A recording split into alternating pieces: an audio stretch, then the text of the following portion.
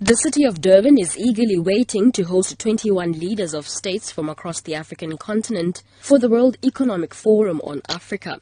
The three-day gathering consists of breakfast sessions and workshops that will provide a platform for entrepreneurs to share their experiences with international counterparts. The meeting is expected to contribute significantly to the province's economy. However, a local trader, Mantombi Ngobo, who has been selling her goods on Durban's beachfront for the last 10 years, has a different view.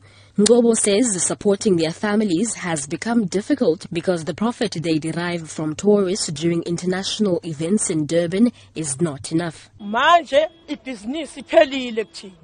Business is no longer good for us as it was before. Tourists no longer buy from us as much as they used to.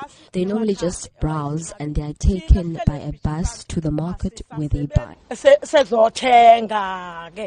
Meanwhile, KwaZulu-Natal MEC for Economic Development, Sihle Zikalala, believes the meeting will contribute significantly to the province's economy. This financial year, we will have at least 450 million, which is direct from business event, which will be the total impact of 1 billion. And that is very key in growing the GDP of the province and creation of jobs.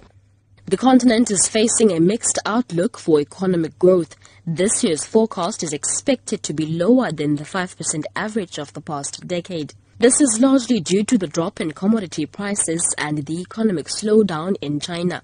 Cassandra Zungu, SABC News, Durban.